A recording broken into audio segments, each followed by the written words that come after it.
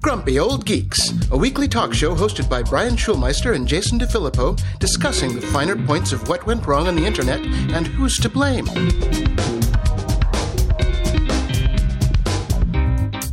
Welcome to Grumpy Old Geeks. I'm Jason DeFilippo. And I'm Brian Schulmeister. Good morning. Good morning, sir. What is new with you? New monitor, new podcast layout, which is confusing me, and we're using a new service to record. So what could possibly go wrong? What could possibly go wrong? Yeah, let's change up just about everything before we do a show and test it for 3 minutes. Yes. Well, here we are. So hopefully this will go well. The other week we talked about, for about 7 years we've been talking about how Flash is on the chopping block, and it's going away for sure. And, you know, everybody around the world knew this for a long time, and we had a countdown to Flash being taken away, and finally, Flash was dead, and people were not ready for it. Of course not. We talked last week about the Chinese railway service that ran their entire operations off of Flash, which, of course, is crazy enough to begin with. They did not get the memo for some reason, and their solution, of course, was to install some sort of hacked version of Flash they called Ghost Flash, and oh, did we have a chuckle over that. Yes, we did. They weren't the only people. So... We found a few more people that did not get the memo that Flash was going away and didn't do anything about it. The South African Revenue Service. They would be the tax collectors of South Africa, and they were in the midst of their tax filing season and in the middle of weaning their e-filing systems off of Adobe Flash. So, of course, they were working on it, but they did not get it done in time. Sure, they were working on January 12th, sending waves of anxiety and frustration rippling through the country. And let's see, how did they get around this? To solve the problem, they moved their e-filing system to a new, and this is air quoted, browser built by a Russian software company that ran an old version of Flash. Oh, my God. Next week on security, how the entirety of South Africa has been doxxed from Russian hackers. Yes. But we're not done yet here, Jason. Okay. The South Carolina Department of Health and Environmental Control, which regulates death certificate filings, relied on Flash software until January 11th, the day before Flash's own death.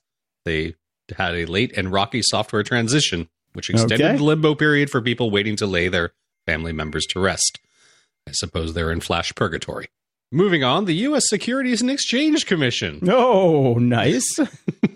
On January 13th, the SEC announced that people were experiencing technical issues filing Form 13H, which is used as a reporting measure for people trading in very large sums of money, $20 million or more in a day, which ran on Flash. Let's put $20 million $20 million plus transactions, and let's put Flash on it.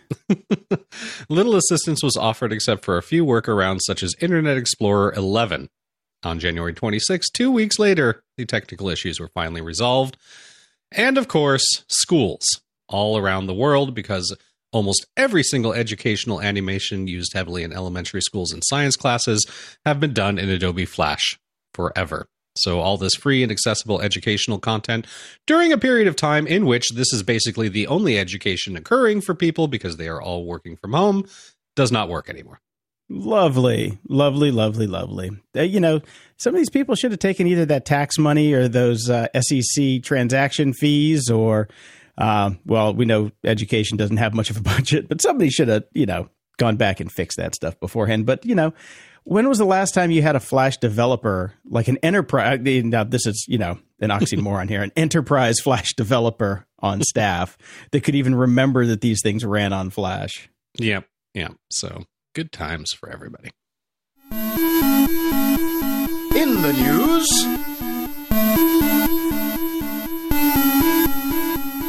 a while ago, we made a proclamation that we would not talk about WeWork anymore.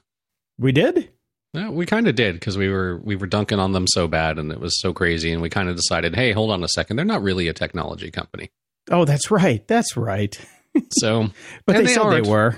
But they said they were. Well, in the same way that Uber is. They've got an app. So, I feel like we have to because there's special circumstances involved here. Now, the article is entitled, Somehow WeWork is on the cusp of going public. And it says, here's a surprise. The Wall Street Journal reported last week that WeWork now plans to go public this year with something called an SPAC, or Special Purpose Acquisition Company, that would value the company at $10 billion. Now, this is a fraction of the estimate that made us all scoff back, 2 years ago. 10 billion still makes me scoff, by the way. They actually own a fair amount of real estate, but that's true. Yeah, that's so true. there's that. They actually do have assets. Mm-hmm. 10 billion is a great deal more than the 2.9 billion that they were looking at previously, or right now, anyways.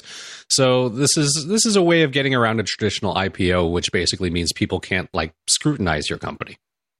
So if you feel like investing and pouring a bunch of money into a company that hasn't been scrutinized, this is the way you do it. So they're going to go that way. You know why they might be doing this? Because they've been pre-scrutinized from the previous IPO. Well, yes. Last February, T. Rowe Price declared its involvement in WeWork a terrible investment and a debacle that had caused outsized headaches and disappointments. Yes, but it did spawn a couple podcasts. So. It did. And everybody basically made fun of them, particularly their founder, Adam Newman, who sold the rights to the word "we" to the company for $6 million. Yeah. Can't forget that. Because, we. Kind of genius, though. Kind of genius. I got to give him that. It is evil genius. Yes. We troll. Yeah, now they've got somebody kind of normal running the company, and they're giving up on all the different ideas that they had, like we education and we farming and we all the other crap that they were trying to do, instead of just actually running the business they're supposed to be running. And they are just running the business that they're supposed to be running now. And since things have kind of gotten back to a relative normalcy in a lot of the Asian markets, they're doing great. And basically, I would almost even consider investing in WeWork at this point, because at some point, we are coming back and we're going back to work. And a lot of offices and a lot of companies are giving up their office spaces because they're kind of down with this work from home thing. So there is a real possibility that coming out of this pandemic, unfortunately, WeWork might do quite well. What an interesting turn of events. Right. Get rid of the crazy founder, put an adult in charge, and you might actually make some money. You listening, Tesla? Oh, zing. Well, yeah, let's talk about Tesla there for a second now. They have just bought $1.5 billion in Bitcoin. Now, there's something that's going on here that I can't find the timeline on this. I don't know when they actually made the purchase of the Bitcoin. I'm not sure either. I'm willing to bet it was approximately 2 days ago when I checked my Coinbase and all of a sudden I had made money in Bitcoin. See, I would expect it to have been 3 days ago, because I think Elon Musk's tweet was 2 days ago where he pumped the value of the Bitcoin. Yes. Right. Now, this is where we need regulation, people, because all Tesla really had to do was go in, buy the 1.5 billion in Bitcoin. The great leader goes and pumps it up. And then they can come back and say, no, we made a mistake, dump it. And then there's their working capital for the next 6 months, Yep. It's nuts. It's nuts. Not that different from what happened with GameStop, except the people didn't get out in time.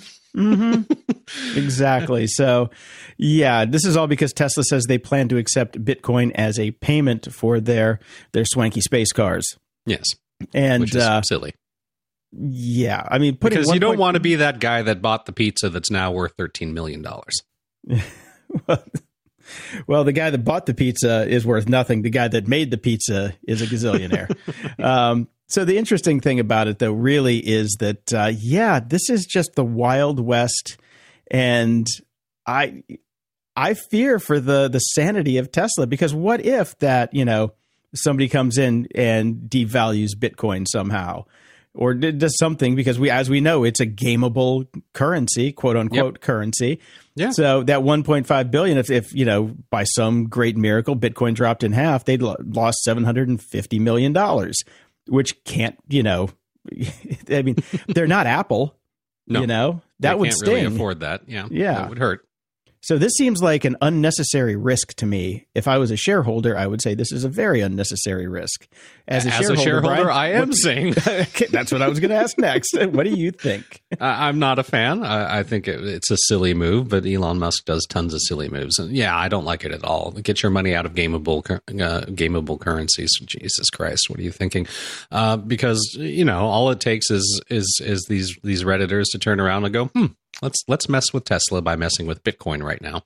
And Tesla was already in their sights. after the GameStop thing. They're just basically searching for a target. They're like a torpedo that's homing beacon is still on, and Tesla is swimming through the water with a couple other ones that they're just waiting to get locked onto. You know? Well, the thing that they may need to be able to do that is a stable trading platform that will let them. Which leads into my next story. People are furious with Robinhood, but they keep on downloading it. Yeah. So they are furious with Robinhood because Robinhood basically restricted trades on a number of the meme stocks like GameStop right when we were in the middle of it. So they basically said, oh, let's put pause on this here. Now, in their defense, there is a very real reason why they did this. Basically, they did not have enough cash on hand, and because of regulations, if they do not have that cash on hand, they cannot cover these trades. Okay. That was the issue. So they stopped the trades because we do not have the money to cover this, and nobody's giving it to us. Now, the next day, they got $1 billion of investment and all that sort of stuff. So they have upped their amount that they can actually trade and continue to do and all that sort of stuff. Before you continue, though, the lawsuits. Yes. Because I've seen people say, well, basically, if you read the terms and conditions, you would find out that your lawsuit won't actually work. Have you heard much about that? No, I've just heard that lawsuits have been filed, but I assume that the terms and conditions, one would assume, and again, this is a very dangerous thing, Jason, because every time we assume anything about a tech company, it makes an ass out of you and me. Yes. But one would assume that their terms and conditions were pretty airtight, and you would get pretty airtight terms and conditions if you were running a financial system. However, we shall see. However, there are a lot of people calling for Apple to buy Coinbase and become basically a Bitcoin trading house. I don't see Apple getting anywhere near cryptocurrency. Yeah, I'm just like, somebody has been hitting the we drink too much that night, because that is so not in their wheelhouse. No, in any Apple, way, shape, Microsoft, nobody, none of those big guys are going to get anywhere near this stuff. Oh, but wait, Apple does have one of the world's largest payment platforms, and they sell a bunch of digital goods. So if you actually do think about it for a second, it might make a good play to have a cryptocurrency behind Apple, but Bitcoin would probably not be the right one. Apple Coin, on the other hand, or Jobs Coin, sure, if they controlled it. Turtleneck Coin. Yeah, or what's the Facebook one that is stuck in? Oh, jeez, isn't that one dead now? I can't even remember. Well, every time we think it's dead, they come back and say, okay, we'll do more regulation. Okay, we'll do more regulation, and then turns out that I don't think there's enough regulation in the world to let Facebook run a global currency of that scale. All right. Well, we just went on a massive tangent. The main point of the story that I had was basically everybody hates this app, but they keep downloading it, which is basically humanity and the internet in a nutshell. I hate this thing. I need to keep using it. So everybody complained about it. It's had its biggest download days ever. Just proving there's no such thing as bad publicity. Speaking of things that people hate but keep on using it anyway, you've got some Twitter news in here. Twitter confirms plans to experiment with new models like subscriptions. A new model to Twitter. A new model that it's new to you. Yeah, that we've been clamoring for from Twitter since, I don't know, day one. It's like, yeah. Well, they're not going to roll out basically just a standard subscription model. It's going to be some kludged weird ass shit. So they're continuing to explore the addition of subscription services and other paid features to supplement its advertising revenues, according to a report from Bloomberg this morning. They're considering a range of ideas, including tipping, paid customer-facing features like profile customizations. Oh boy, that would be great. Do we get spinning cursors? Can we make it look like MySpace? Or an undo send option, or subscription-based access to Twitter's TweetDeck app. Okay, define undo send. How is that different from delete? I don't know. I would just like to know that. Maybe visibility is set to 0 on that one. Yeah. The funny part is, it's like the one thing that everybody wants is not in that list of paid features, which is, of course not. Can I edit my fucking tweet? No. Nope, still can't do that. Yeah, so they're going to do something. They won't provide any details. I do like Jack Dorsey. This is why Jack Dorsey runs these sorts of companies and we don't. Here's the statement. We do think there is a world where subscription is complementary. We think there is a world where commerce is complementary. You can imagine work around helping people manage paywalls as well that we believe is complementary. So that's what we're looking for. We have a small team who's exploring our options. Obviously, we're hiring for those teams, he said. He had noted. That says nothing. No. That's an entire paragraph of nothing. It's Jack. What do you want? Yeah, exactly. It is Jack. It's Jack shit. Jack shit. That's right. This one came across my desk this morning, and it's new AI tool predicts who will die from COVID-19 with 90% accuracy. They say the system could help prioritize vaccinations, predict respirator demands. What could go wrong with this one? This comes from the University of Copenhagen. They say they have developed an AI tool that can do these predictions with up to 90% accuracy, and they use data from almost 4,000, count them, 4,000 COVID-19 patients in Denmark. That's as many people as we get in one day in Los Angeles. One day. That's right. I would like you Danes to come join us in Los Angeles, please, because I guess you can fly here. We can't fly there, so you might as well just come here, or we could upload you some data. But 4,000 is a fairly small sample size considering the scope of people that have been infected with this. I'm just saying. And and they can say with 80% accuracy, people who were admitted to the hospital, if they'll need a respirator or not. Now, the article goes on. I'm like, okay, you have the data, right? So you have your training model, you have your AI backend. So you know what the outcomes are. You have the inputs, you know what the outcomes are. Why is this only 90% accurate? Why can't you tweak the model to be, 100% accurate since you have the answers? I don't understand why there's the lag here. I'm just saying. There's always outliers, Jason. Okay. But they do go on to say, unsurprisingly, BMI and age were the most decisive indicators. They also showed that males and people with high blood pressure or neurological disease had elevated risk, which we knew from the data that we put into the damn machine. Why can't the machine just spit it? I'm just saying that this is a bad idea. I mean, if we can't even have facial recognition work right without bias. So the ability here to game the system and use this for prioritizing vaccinations or hospital beds would be the height of stupidity, which means it'll probably be rolling out on Microsoft Azure next week as a service.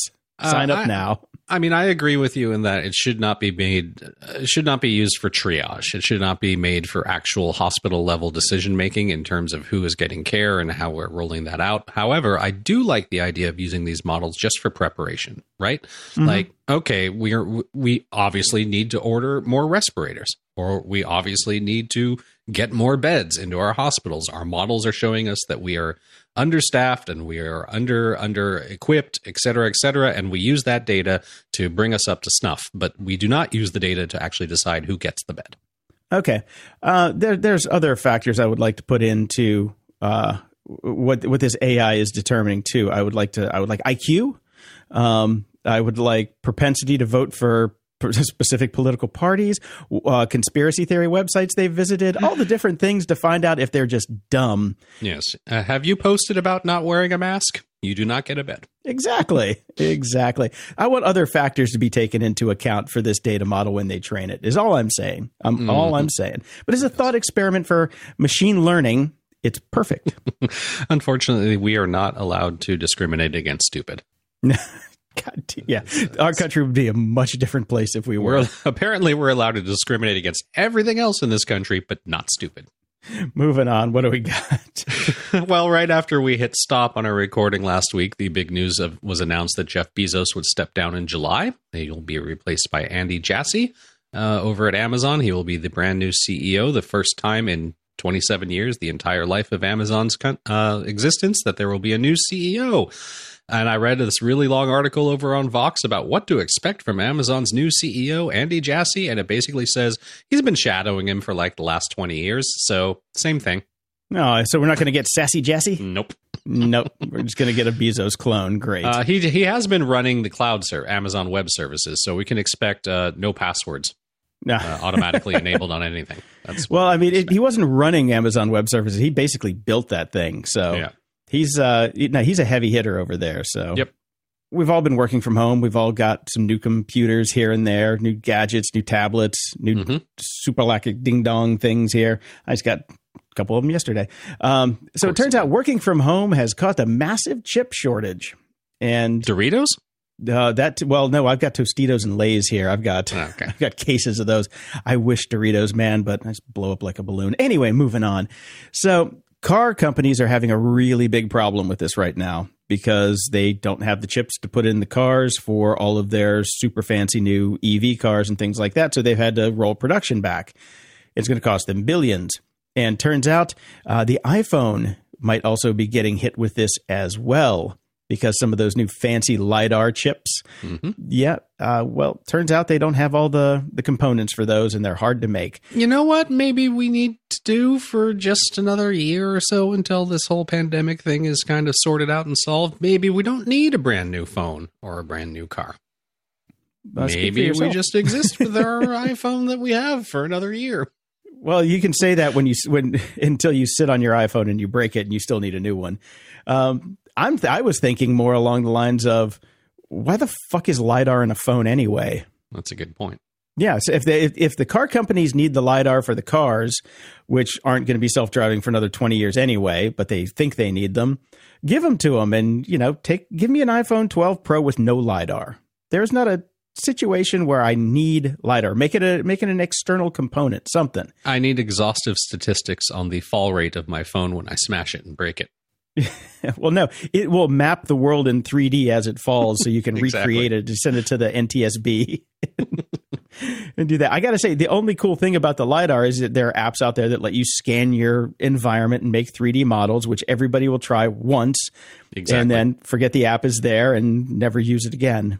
Mm-hmm. So anyway, save the LiDAR for the new AR glasses that you're building, guys. That's all I'm saying. Or what they could do is they can go to Toyota and pull out a couple of those chips that Toyota has apparently put into the world's first self-drifting car. Just what we need. Yeah. Did you watch the video? I did. It drifts. It drifts. Yep. That's it. Yep. It's what it says on the tin. Self-drifting car. But you got to admit, the title of the article is why I put it in here. Watch Toyota's self-drifting car put Vin Diesel out of a job. I'm like, Vin Diesel still has a job? Last I saw, he was singing for the pandemic. So I've never understood the allure of Vin Diesel, but there you go. He was good in the first Pitch Black movie. I liked him in that. The rest of them, no. And I've never seen a Fast and Furious movie. So yeah, if you need to cast somebody to grunt and just kind of stare off into space, he's your man.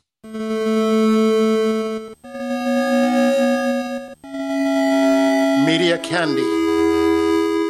I don't suppose you watched the Super Bowl, did you? I'm a puppy bowl kind of guy. I figured, yeah.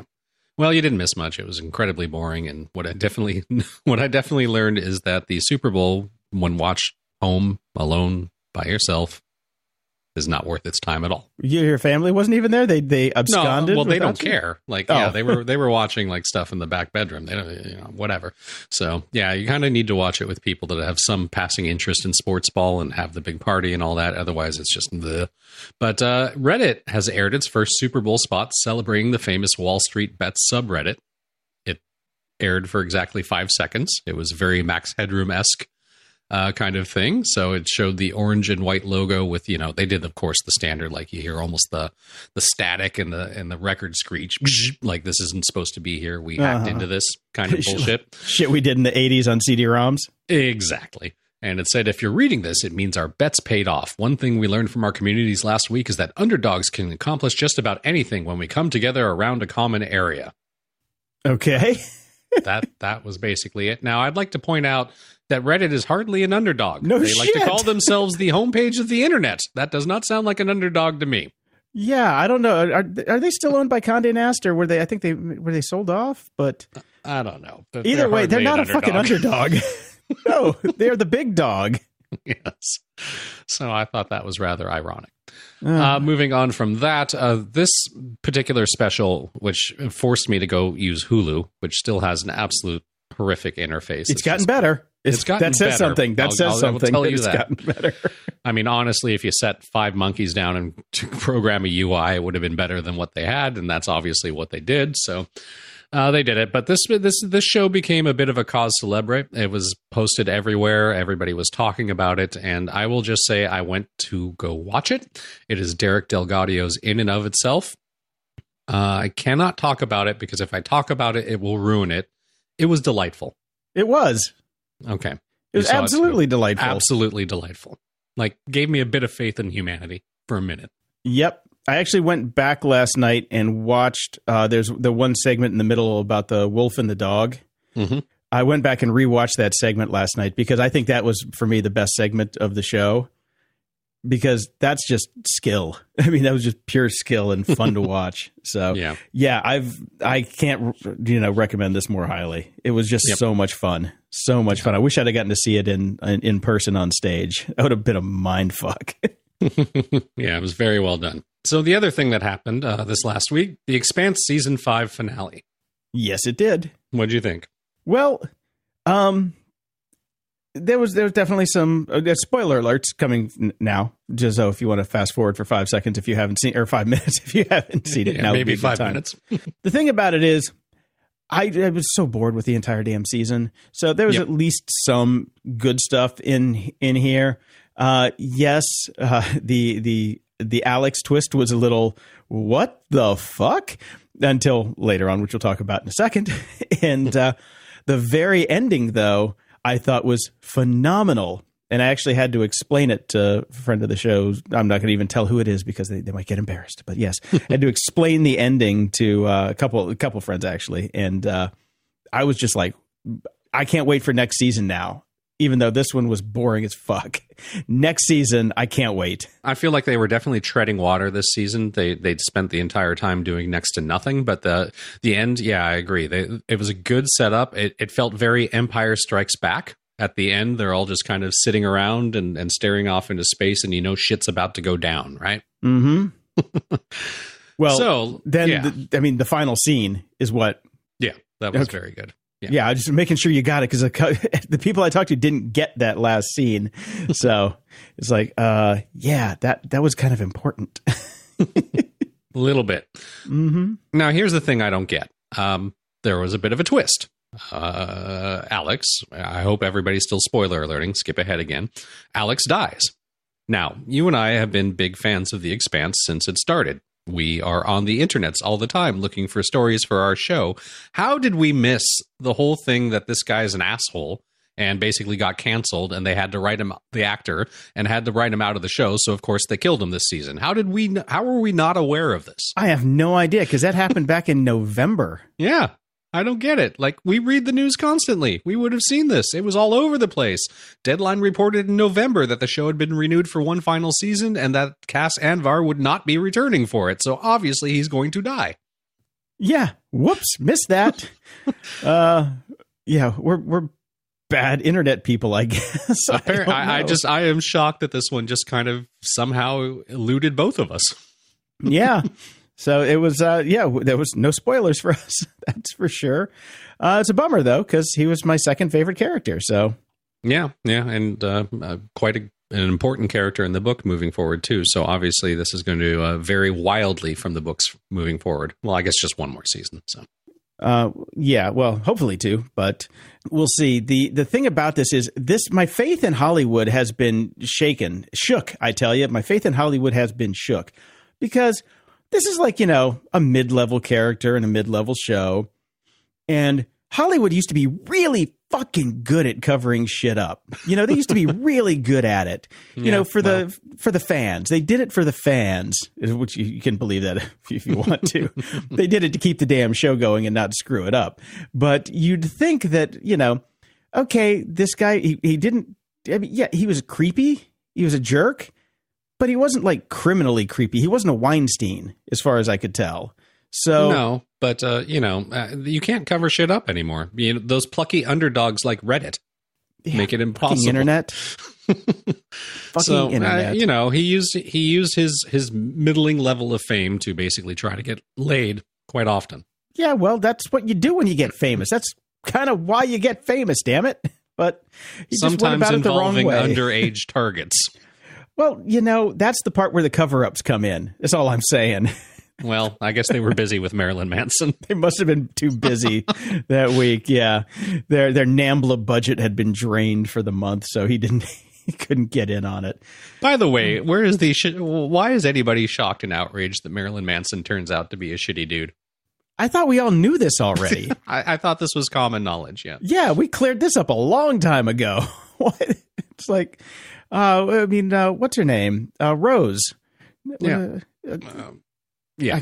The one that got all the plastic surgery. I can't remember her name now. Rose McGowan. Rose McGowan, that's it. After Rose McGowan, we all knew that he was a shitbag. So why is anything new coming out about him that we didn't already know? Anyway, I did watch Fake Famous on HBO Max.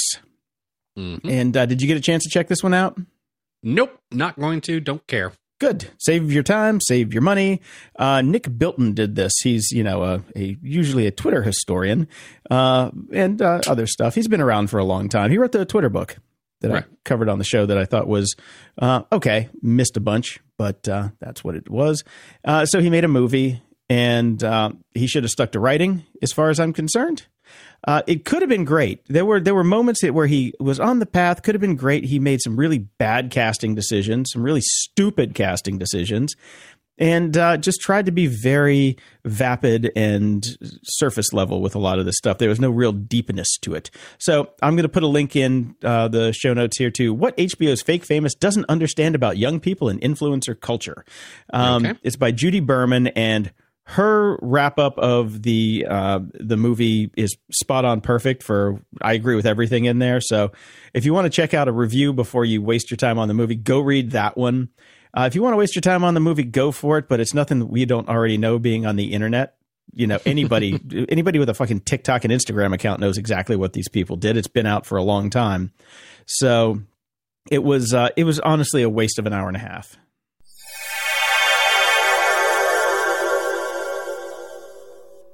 This episode is sponsored by Mood. 420 celebrations come in all shapes and sizes, just like the many ways to enjoy your THC. Mood offers just the right buzz with their federally legal flower, gummies, vapes, and more, helping you find the perfect high. Mood is offering our listeners a free THCA pre-roll and 20% off your first order. Just head over to HelloMood.com and use our exclusive code GOG. Mood's latest introduction, the THCA flower, is a game changer, offering the classic cannabis high with a twist. With 10 high-inducing strains, it's their most potent lineup yet. What's even better is that all Mood products are extracted from hemp, making them federally legal, and are regularly tested to ensure the highest quality. Sourced from small family farms, you're getting a product that's effective and pesticide-free. I tried several of their products, from the uplifting Energized to the mellow Chill, and I must say, each provided a unique, enjoyable high. My favorite? Definitely the Creative strain. It sparked an incredible flow of ideas and got me through my daily projects with ease. Whether you're new to THC or a seasoned aficionado, Mood has something for every vibe. Their in-house experts have tailored different strains to match specific moods, offering a range of products to suit any preference. From delectable gummies to classic flower and convenient pre-rolls, there's a multitude of ways to enjoy Mood's offerings.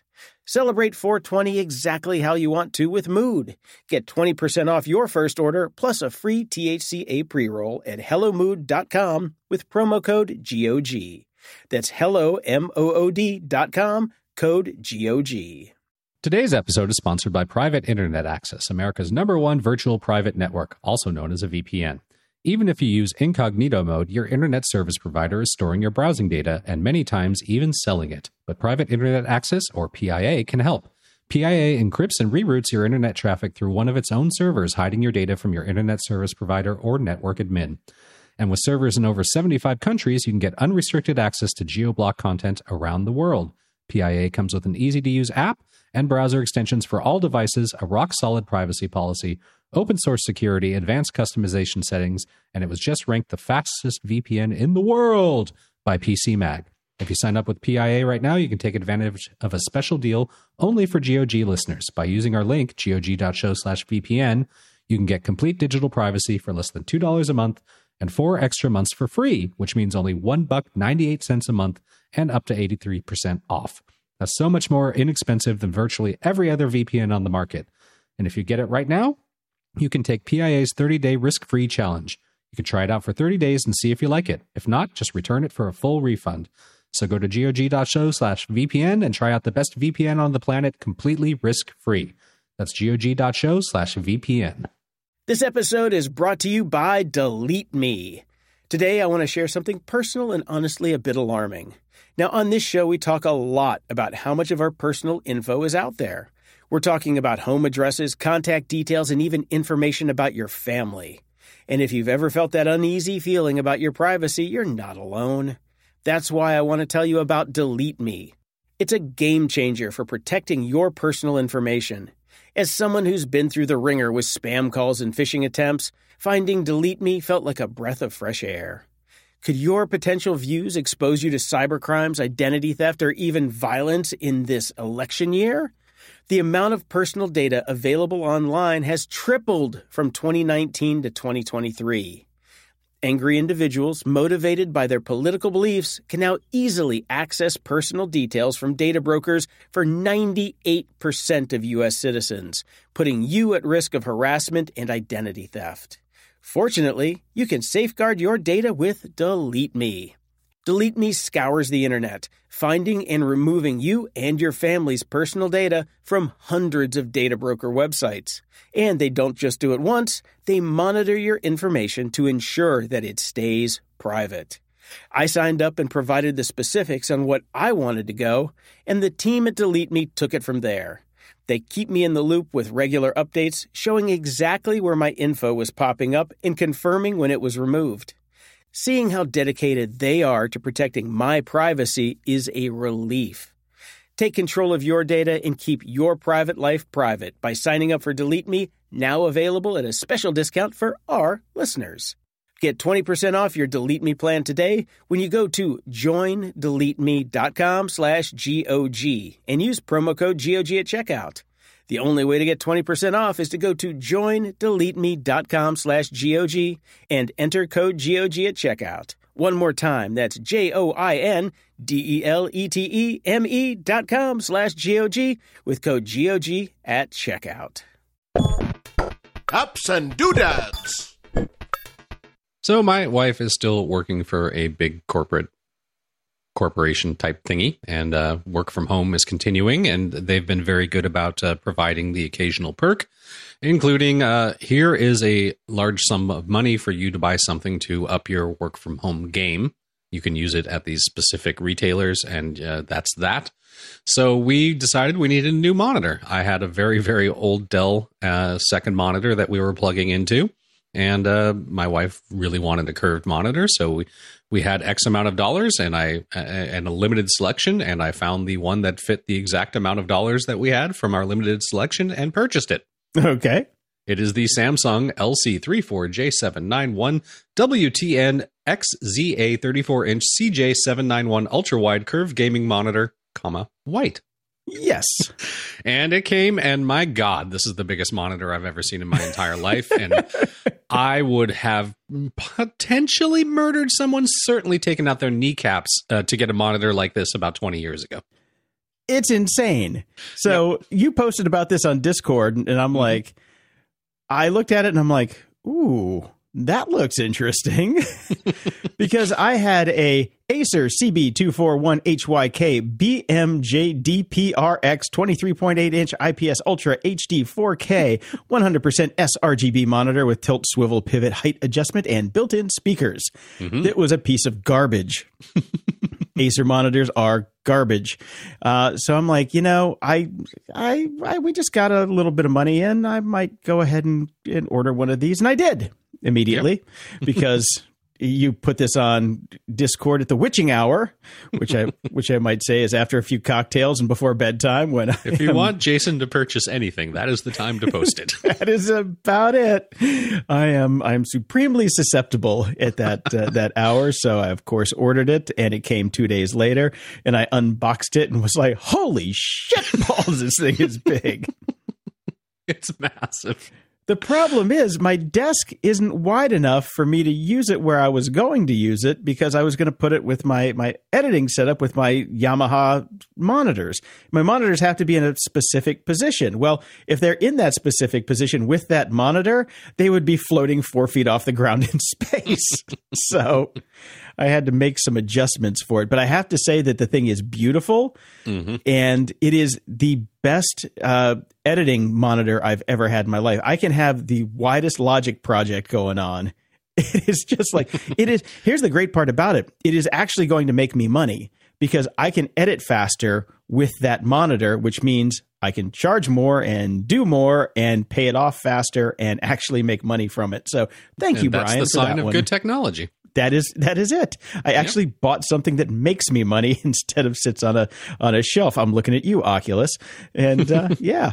Yeah, I mean, this monitor is going to be perfect for me back in the office that we're building in Toronto, where it'll sit on an adjustable desk that is very wide and can fit the monitor with everything else. Here, I have it attached to my very slimline stand-up or desk that's in my room. The monitor is at least 8 to 10 inches wider than the desk itself. Yeah. So I've had to kludge things around especially for the podcast setup. I literally have my mic boom is attached to my dresser that sits next to my desk because I can't fit it on the desk to get around the monitor to be able to talk into the mic.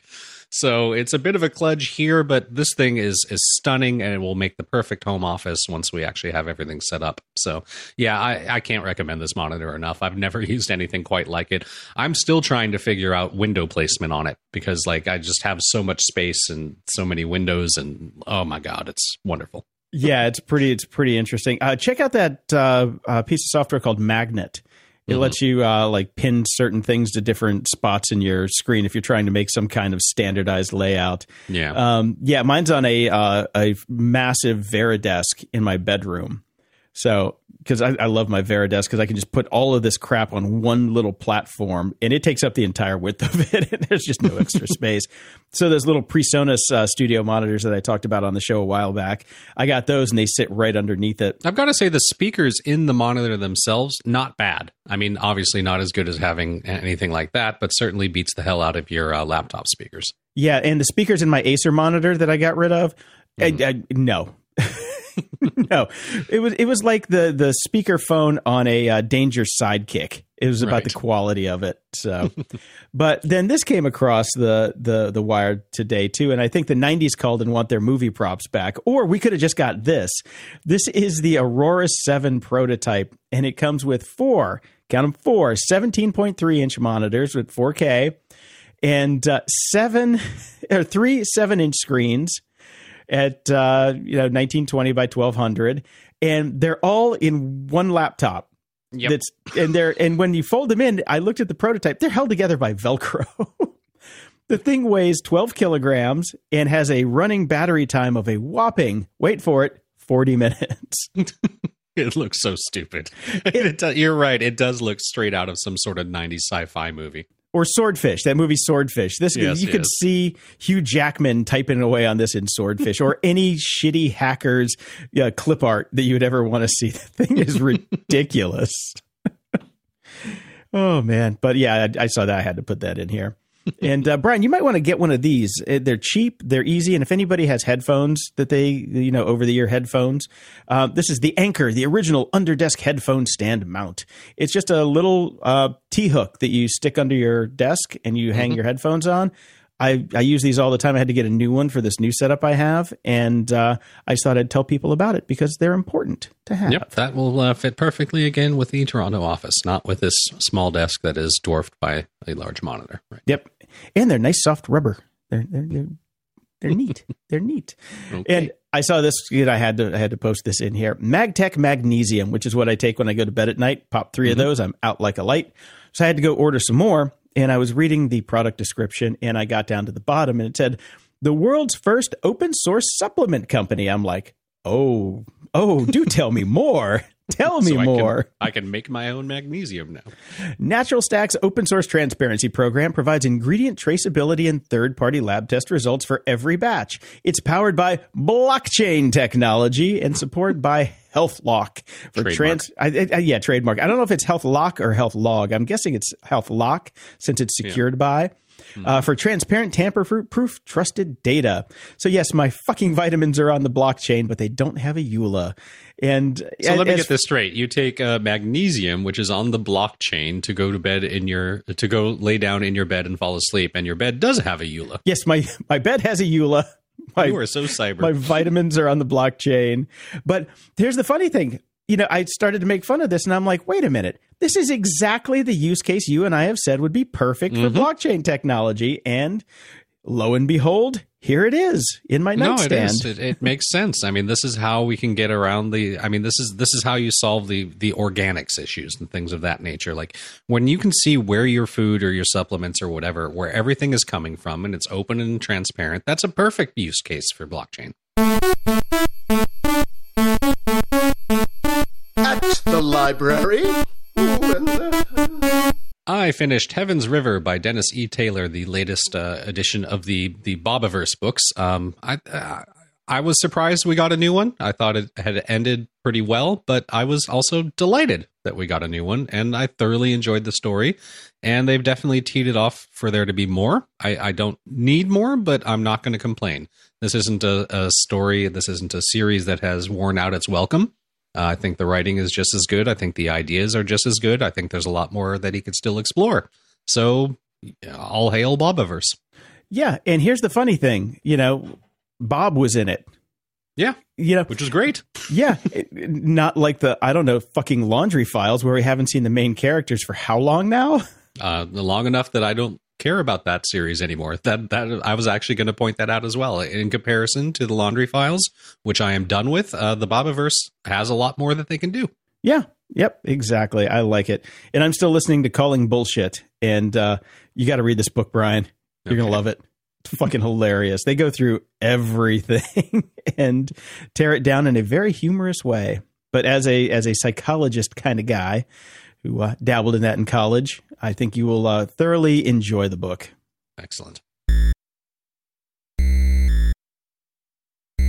Security? Ha! We are joined again this week by Dave Bittner. Dave is the host of the Cyberwire podcast and also the co-host of the social engineering podcast Hacking Humans with Joe Kerrigan, as well as the co-host of Caveat with Ben Yellen, where they discuss law and policy as well as surveillance and privacy.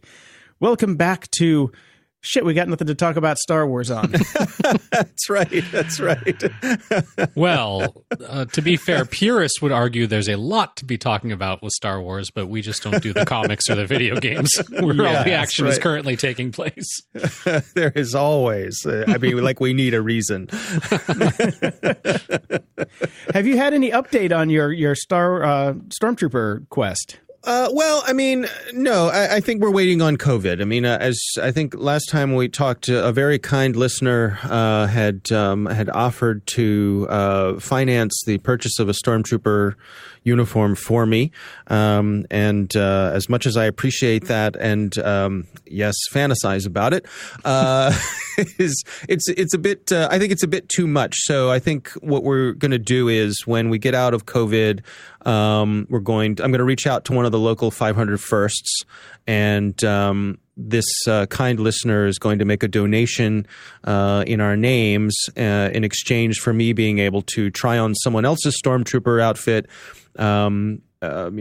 trot around in it, maybe do like a fundraiser event or something. Just, spend some time in a Stormtrooper outfit, which is really the thing that I'm hoping to do. And that way the money goes to a good cause. I get to do the thing I've always wanted to do, and, everybody wins. So that's where things stand. Of all the things that have been put on hold because of COVID, families have not seen each other for over a year. People are out of work. This is the one thing that I'm really hoping COVID ends for. You and me both, man. You and me both. No, but how awesome that our listeners are so kind and generous to be able to provide to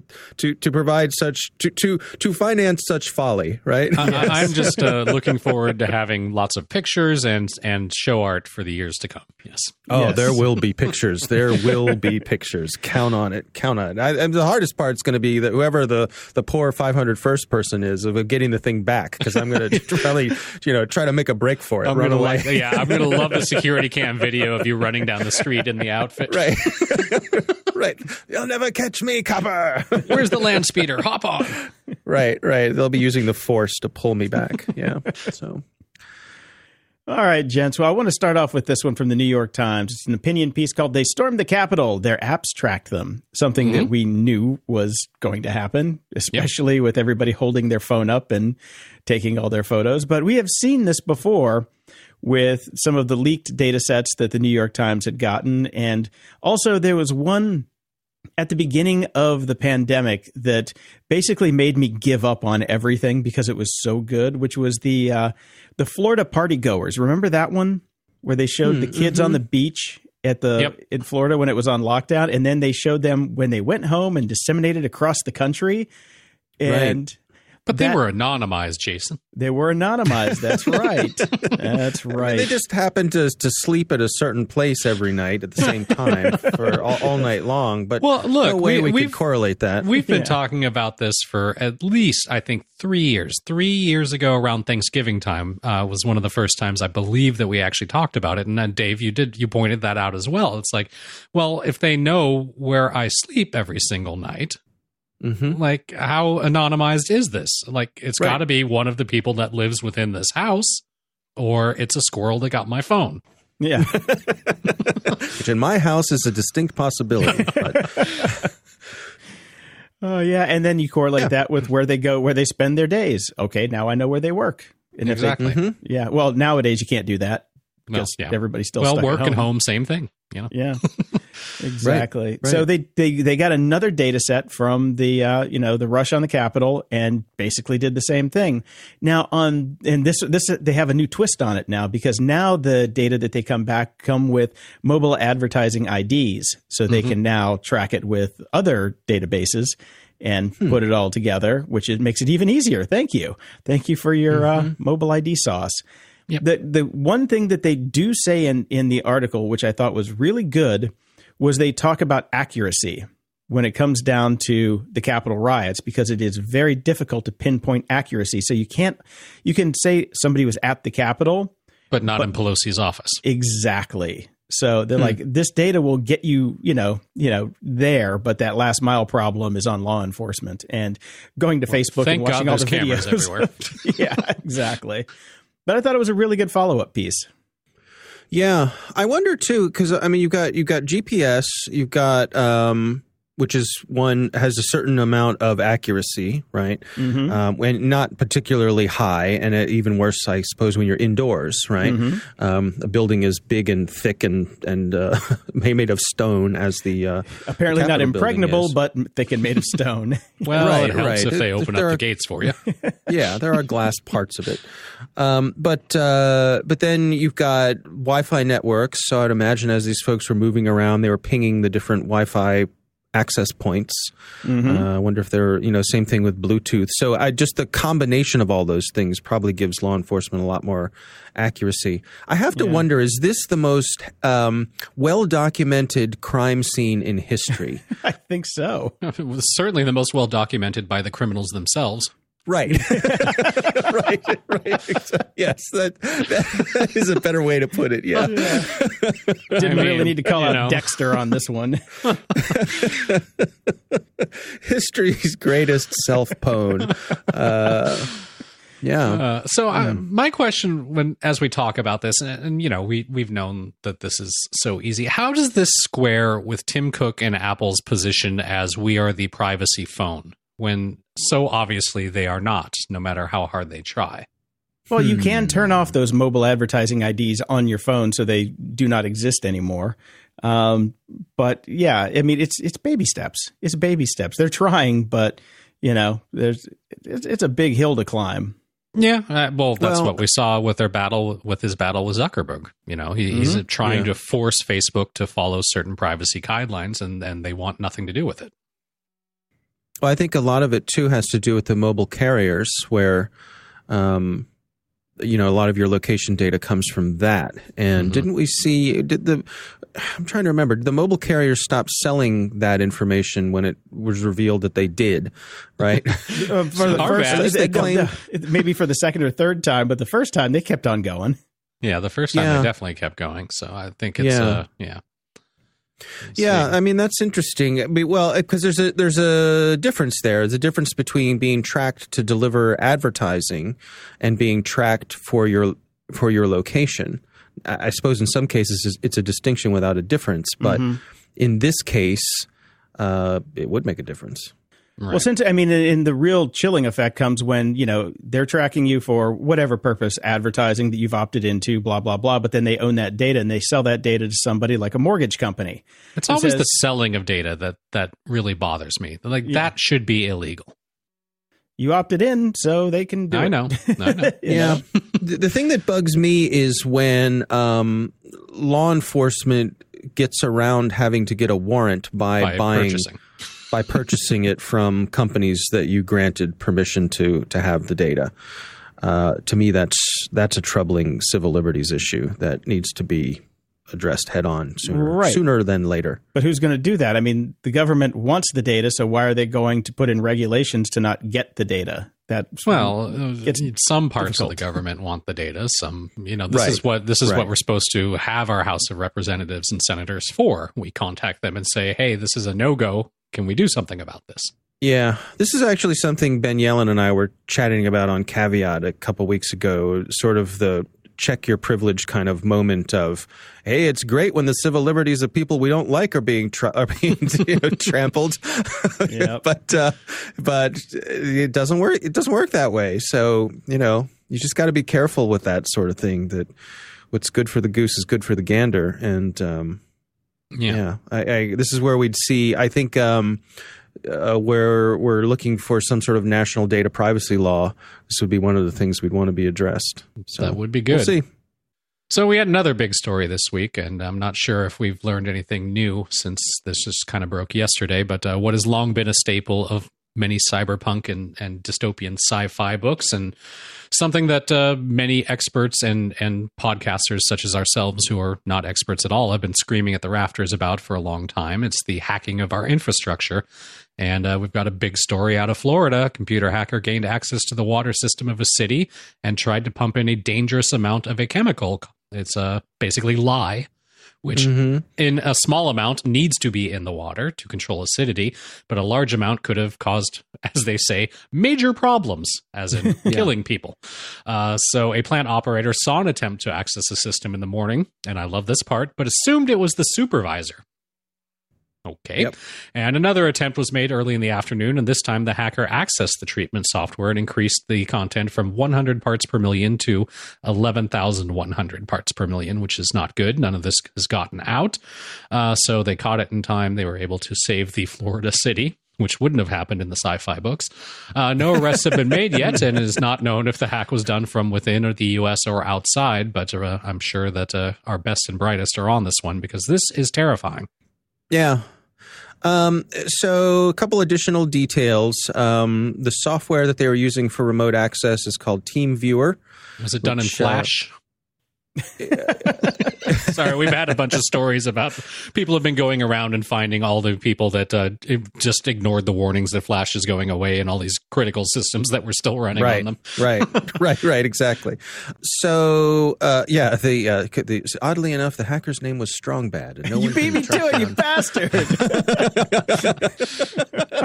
Nice. Time to check the sodium hydroxide. Yeah, it's the last, I think, bit of affection we all have for Flash is Strongbad. Yeah, that's like the only thing that people pull out there. But it gave us Strongbad. Yeah. So it wasn't all bad. So this TeamViewer software is used for remote access. It's something, legit piece of software, very easy to use.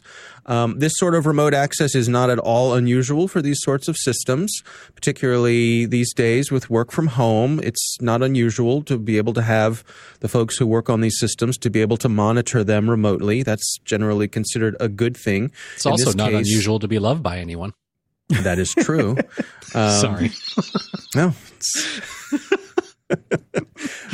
In this case, obviously, whoever got in, that's the next thing we have to figure out. They probably didn't have multi-factor enabled. So no one was in any immediate danger. They say that it would have taken between 24 and 36 hours for the chemical composition of the water to change to the degree where it could have been dangerous. There are multiple alarm systems in place that if the pH of the water gets thrown off, that it will alert them. It's possible that the bad guys could hack those Disable alerts. that? So Yes. that is a real possibility. But a lot of folks are looking at this and saying this doesn't look like the work of a sophisticated actor because, first of all, one of the biggest giveaways is when you make someone else's mouse move, because that draws attention to itself and people find that really creepy. And so sophisticated hackers tend to not do that. They use the command line or use, shell scripts or, the other things that they use where that won't happen. I know that that's actually supposed to make me feel better, but the fact that someone unsophisticated managed to get in doesn't really make me Actually feel makes better. it worse. Well, no, yes, you are absolutely, that is a good point. Another point I think is that if it was someone sophisticated, they wouldn't have gone in and changed it from 100 to 11,100, like they were leaning on the one key. They probably would have changed it to 101 and stood back a little while and see if anybody noticed. And then they probably would have started out by trying to boil the frog and see how much could they get away with. These and other tips on the next episode of. Yeah. I mean, it could have been just somebody who, went on Shodan and found this thing was hanging out there wide open and decided to have some laughs and see what would happen. Could be a nation-state actor who's getting in and testing our systems. It's a small town, 15,000 people. Not that makes that much of a difference. There's still 15,000 real people who could have potentially been put in harm's way. But that's just an afternoon of COVID here in Los Angeles. That's nothing. We're also numb to it. It was actually a hacker from Sparklet's Water. Right. Yeah. So is it a big deal? Yeah. I think there's been a lot of breathless reporting on this as always. We're all going to die. And I think that's a little overblown. But I think certainly this requires a certain amount of attention, which will be paid to it. And hopefully we'll find out soon who was responsible. But, I can't help but wonder, and then this is just me being me, I think it's a big deal because this is at least the first case that we know of, or I would say the first case that has been reported of somebody breaking into a system like this. In the U.S. I was going to say in the U.S. Yeah. Yeah. There was one in Israel in the past couple years. There was that dam control system in Rye, New York. There was that one. So people are poking around in these systems. But in terms of actually affecting the chemical composition of water, trying to make it dangerous, I think you're right. This is the first I can recall of that sort of thing. So Kevin Costner trying to pitch Waterworld 2, maybe? Yeah, I'm no chemist, but I was trying to look up yesterday just how dangerous 11,000 parts per million of sodium hydroxide is. Where on the scale between water and Drano, where does that sit? And I could not find a good answer. So I don't know if any of our listeners are actual chemists who know this stuff could tell us how caustic would this have been if you get to that level. Is that, hey, this water tastes a little funny, or is this, there's a hole been burned in my stomach? I suppose we could ask the people of Flint, Michigan. Or we could ask the FBI when they show up at your house tomorrow, Dave, after seeing your search history.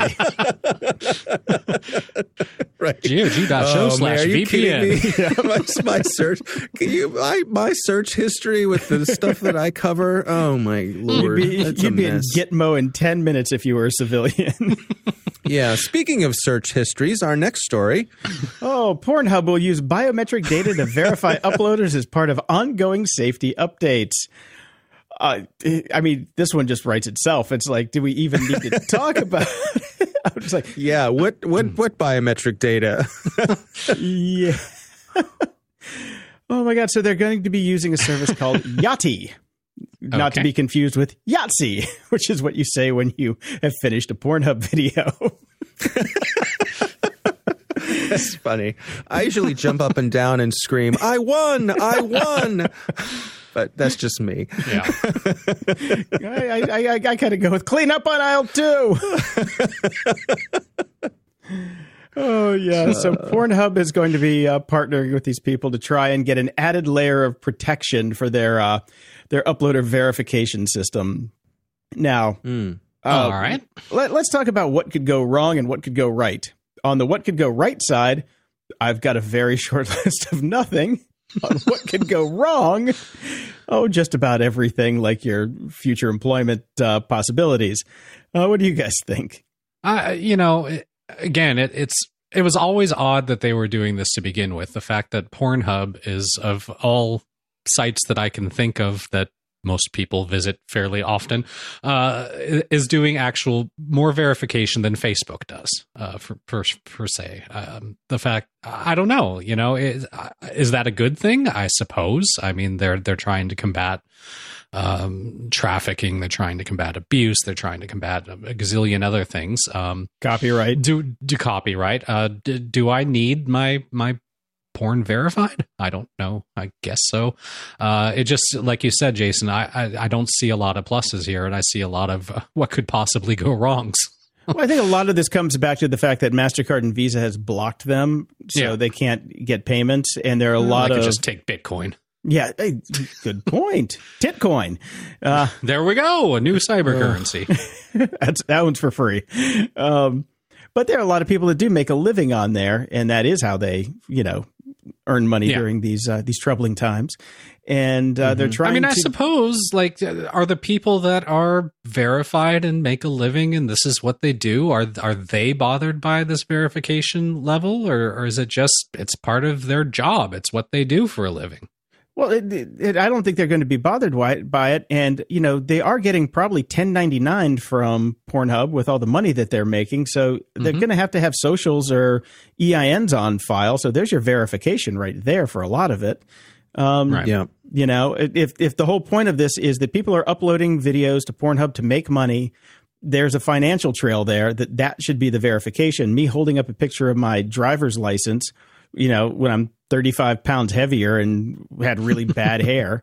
I still have really bad hair, but anyway, that's not going to really prove anything. I mean, I can fake that. That's a phenomenal point. I mean, that goes to say the same way that we have set up PayPals and Patreons for our donations. We have to provide financial information, and there you go. That's verification. Mm-hmm. So why not just do that? Wouldn't you have to provide ID, back in the old days, if you were a traditional porn actor, wouldn't you have to provide proof that you were of age? Wasn't that a thing? Oh, yeah. Don't you see, at the head end of the videos, I've been told that it includes a section that says that there's someone who is the trustee who keeps all of the paperwork that verifies everyone is of age. Yep, that and every photo shoot that we ever did in the business, the first Chrome on those pages and pages of slides, the first one was the actor holding up their driver's license next to their face. So we had proof that everybody was of age before we took a single other frame of film, and that's the legitimate porn industry. This is Pornhub, so I can see where they're probably catching up because it's the other thing is, why are people paying money on Pornhub? the head scratcher from the get-go. I was like, why? It's free. Isn't that the genius? But yeah, I understand how it works. And, it just seems like there have to be better ways to do this than trying to use any kind of biometric ID. I was just earlier today, I was talking to a researcher. We were talking about deep fakes and that some of the cryptocurrency exchanges, they will ask you to submit a video of yourself if you want to get access to an account, a cryptocurrency account. As verification, let's say they already have your ID, they have your driver's license, whatever. But as sort of a not quite real-time verification, they'll ask you to send a video of yourself, face the camera, face to the right, face to the left, hold up a piece of paper that says, I am who I say I am, that sort of thing. And there are a couple of companies who have sprung up who are offering deepfakes as a service to help get around these things. So if I'm trying to, let's say I'm trying to break into your Bitcoin account, I can hire this organization to create a deep fake of you doing the things that these companies request in the video request, and it'll look just like you. That's an interesting point. $100? Yep. Wow. $100, and you can have that done to get access to your cryptocurrency. Interesting. So, one other interesting thing on the trying to break into cryptocurrency, somebody tried to break into Kevin Rose's crypto account last week, and he's like, silly rabbits. I don't use my real email address. And this is where he screwed up. He's like, I don't use my real email address. Everything's in cold storage, and I have a 3-day lockdown period for any withdrawal. So I'm notified as soon as a withdrawal is set up. So I have 3 days to fix it. And I'm like, why did you tell him that? Why did you tweet that? Why the fuck did you tweet that? Right. Let me explain OPSEC to you, my friend. Well, this is not hubris gets you every time, doesn't it? Hubris gets you every time. Yep. I am so good. I'm that good. Well, let's try. That's the next step. Right. Game on, Kevin Rose. So... yeah, that deep fakes as a service was not something I had anticipated this soon. Well, I thought it took longer to make them. It's pretty fast these days. The software out there has gotten incredibly sophisticated very, very quickly, which is a little bit terrifying. We've talked about it for a couple of years now, saying that very, very soon, video evidence is going to mean absolutely fucking nothing. And we got a video sent to us last week that was one of the new cloud providers is providing access to GPUs, so you can buy time on GPUs. Yep. And what they sent around was a video of a scene from The Fly where Jeff Goldblum does the transport, except they replaced him with the guy from Mr. Robot. I forget who that is. Rami Malek. Rami Malek. There you go. I they saw replaced that video. Him. Yeah. So that was a promotion of this cloud company's ability to basically, you can buy as many GPUs as you need very inexpensively to do this sort of thing. So the infrastructure is there, just a matter of making it affordable, and evidently it is. You know why it's affordable? Evidently it's legal. Bitcoin. That's why it's affordable, because everybody keeps upgrading their Bitcoin miners. So these really nice GPUs get thrown on the market for secondhand, and you can buy them for, a tenth of what they originally cost. And you can make a GPU farm out of those to just do regular video rendering instead of trying to mine Bitcoin. So that's a little side market. Thanks, Bitcoin, for that. Yeah, interesting times. Interesting times. Well, I'm going to go make a deep fake of Dave in a stormtrooper outfit. Shouldn't be that hard. That's not that hard to do. I think you can do that. You can do that over at Jib Jab. That's all they have left. Exactly. Right. Exactly. Wait, but Jib Jab was in Flash. Deep fake. Oh no! Yeah, Jib Jab can't be used anymore. It's gone. It has to be. Oh. Right. Email. Feedback loop. Over at Patreon, we've got Darren, Sleep Too Little, and Fakey McMadeUp. Thank you, Fakey McMadeUp. And over at PayPal, we've got David, Breed, Andrew, Ralph, Mark, and Michael. Thank you all so much. Over at Twitter, we didn't have too much this week. I see you put this one in because, it agrees with your opinion. Moss6502 writes in, I've been hating the end of the stand for 35 years. I'm Team JP Def, most deaf. All right. That's my man. Okay, so I didn't talk about the stand on Media Candy because it's not done yet. We have one episode to go. But this seems like I might as well talk about it here, right? So here we are.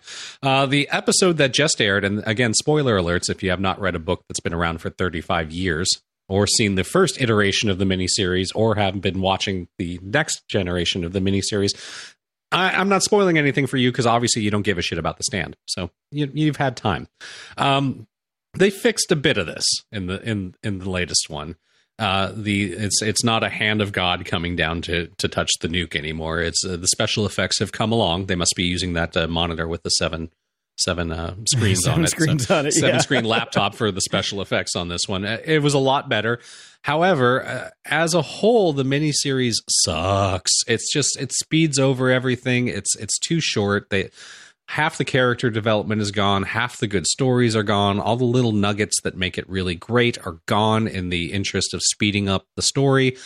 I'm kind of bummed out about it. There's one episode left, which is going to be the wrap up and aftermath and all that. But they did fix the scene is a lot better. Now, having said all of that, I will say to everybody that hates the end of The Stand because because God basically shows up and helps. That was the whole fucking point of the book. That's not why I hated it, so that doesn't matter to me. All right. It's fine. Because a lot of people say that that's the part that they hate. And for me, it's like, okay, so you bought in on the fact that there was Mother Abigail who's talking to God, and then there's the Dark Man who is obviously the Satan's representative on Earth.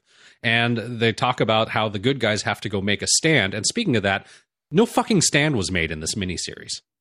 As opposed to the book. Did Ronald D. Moore make it? I feel like it because sure, you had the good guys head towards Las Vegas, but in the book and in the first miniseries, they actually take a fucking stand. There was no stand taken in this miniseries, and the title of the fucking miniseries is The Stand. Like, that part bothered me.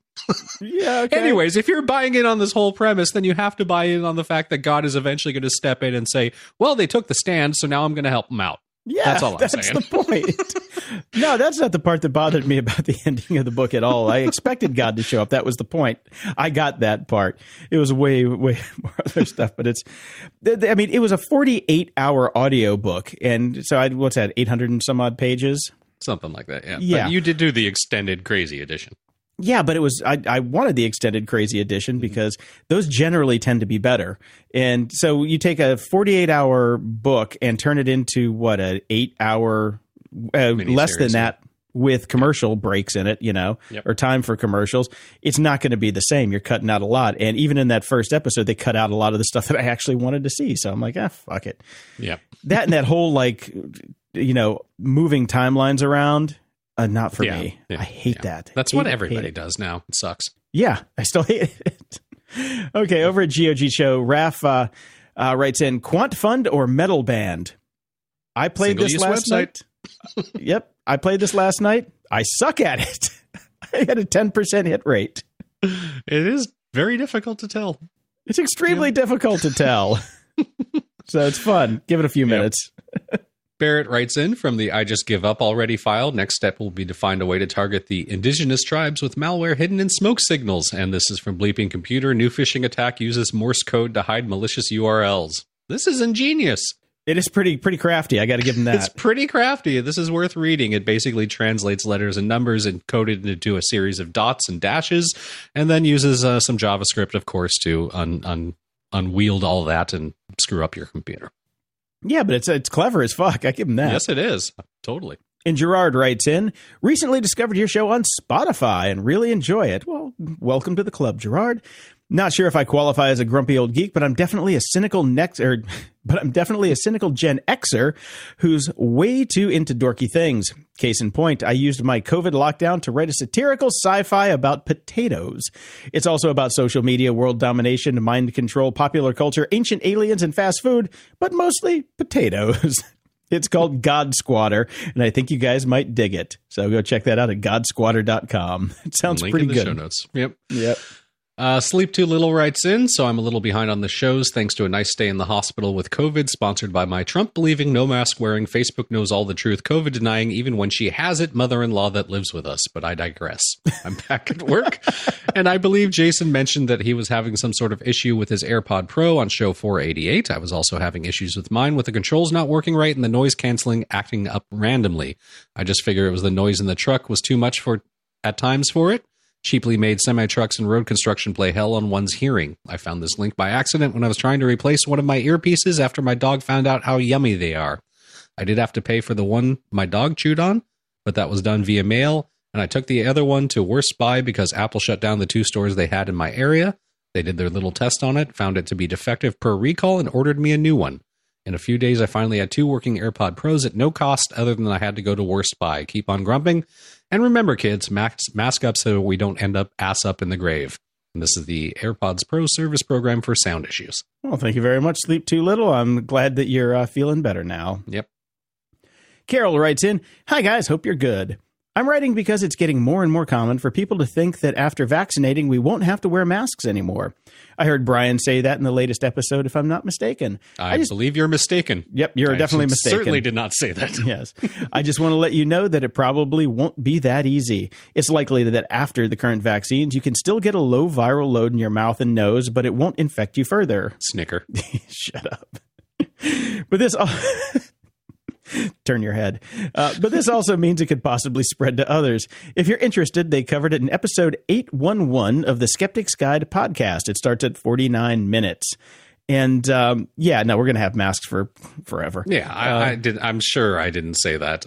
There's no way I said. I'm well aware of the fact that we're going to have to be masks for at least another year. Speaking of that, GOG.show/shop. Get yours now. Get your masks. Yeah, I mean, what I am hoping for, best case scenario is I'm hoping by like Christmas time, with everybody in my immediate family vaccinated, we'll be able to have a Christmas dinner indoors without masks with just my family that is vaccinated. But out in public, grocery shopping, things like that, you're going to be, I expect masks for at least another year. I'm wearing one forever, man. I kind of like not getting a cold. It's great. Well, that's prevalent in Asian cultures. You see that, especially if people are starting to feel sick at all, they wear a mask to protect other people because, nice. Yeah, but we're in the United States. People don't do things nice for other people. I found a link over at CNN that my friend sent me, and it says, I've had the COVID-19 vaccine. Now what can I safely do? Your question's answered. And it is actually a really good write-up. So I recommend everybody go read that. It doesn't matter who, just go read it so you know. Yep. And Elon Musk's wife, Grimes, writes in, what if home security cameras had an option to only give footage to police in rare cases, such as child abduction? Knowing how hard it can be to place trust in authorities, would that lack of trust outweigh the seemingly insignificant chance that giving this footage could potentially help save a child? We have a mechanism for this. It's called a warrant. We have warrants, and still, right now, they still have to ask for it. There's no like give it to them filter. Yeah. They have to come ask you for it. Even if you opt into the programs, they have to come ask nicely. They can, what they can do on their end is they can see where a crime was committed, and then they can look at the area map and see who's got Ring cameras in that area, and then they can come ask you if you opted in and say, hey, we noticed there was a crime, 2 houses down. Can we get your footage from this time to this time to see if we can find a suspect? Barring that, they can come and subpoena you, and you can get the footage or they can get the footage from Amazon without you even being involved at some point, I'm probably sure. But yeah. And Nosec writes in case you haven't heard this yet, this is pretty great. This is Disturbed, The Sound of Silence, which is a parody of The Social Distance, or the other way around, because I haven't listened to it yet, so I can't tell. Me either. You haven't listened to it either? No. All right. Well, it's in the show notes. Been a little busy this week, but check it out. And over at iTunes, we have a 5-star rating from Trev2, well-produced and entertaining podcast, which is as grumpy, old, and geeky as it says on the tin. Probably why I enjoy it. Definitely made it to the top of my playlist when it comes out each week from a longtime Australian listener. Well, thank you very much. And Kaleman Tree-Hugging Swamp Ass gave us a 2-star saying it's just too political. If I wanted politics, I would subscribe to it. These two are interesting.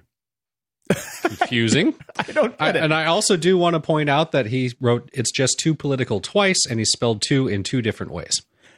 Yeah, I mean, that happens. I'm fine. Look, he redeemed himself by saying these two are interesting. Okay. So I'll give him that. Just, stick around. It's getting better. It's getting better. Yep, it is. If you want your question or comment read on the show, head over to gog.show/contact and send us your feedback or questions that we can read on the air. And if you're so inclined, please head over to gog.show/review and toss us a 5-star and snarky review. And if you're still listening to us on Overcast, just throw us some stars. Why not? Get us back in the listings. We could use it. It's been a little dire over here. Closing shout outs. A big shout out to friend of the show, MXV, on a speedy recovery from his surgery. He got surgery yesterday, and they kept him overnight, which was not part of the plan. So hopefully everything is going okay, and he'll be back home soon and listening to his vinyl records, as always. I hope he's good. I know that the record player elbow can be a touchy thing. Well, he had robot surgery, so we were joking. It's like, I hope they didn't install any malware. That's funny. Until next time, I'm Brian Schulmeister. And I'm Jason DeFilippo. Thanks for listening to Grumpy Old Geeks. Show notes for this episode are at gog.show/494. If you like the show, please considering visiting gog.show/donate to help us out. Patreon subscribers do get the show ad-free and early when available. Or visit gog.show/shop and pick up some GOG swag. Get those masks. And you can come hang out with us at gog.show/discord. If you can't do any of that, then pass the show along to a friend, like COVID-19 at a Super Bowl party. Hey-ho. Again, show notes for this episode are at gog.show/494. Stay grumpy.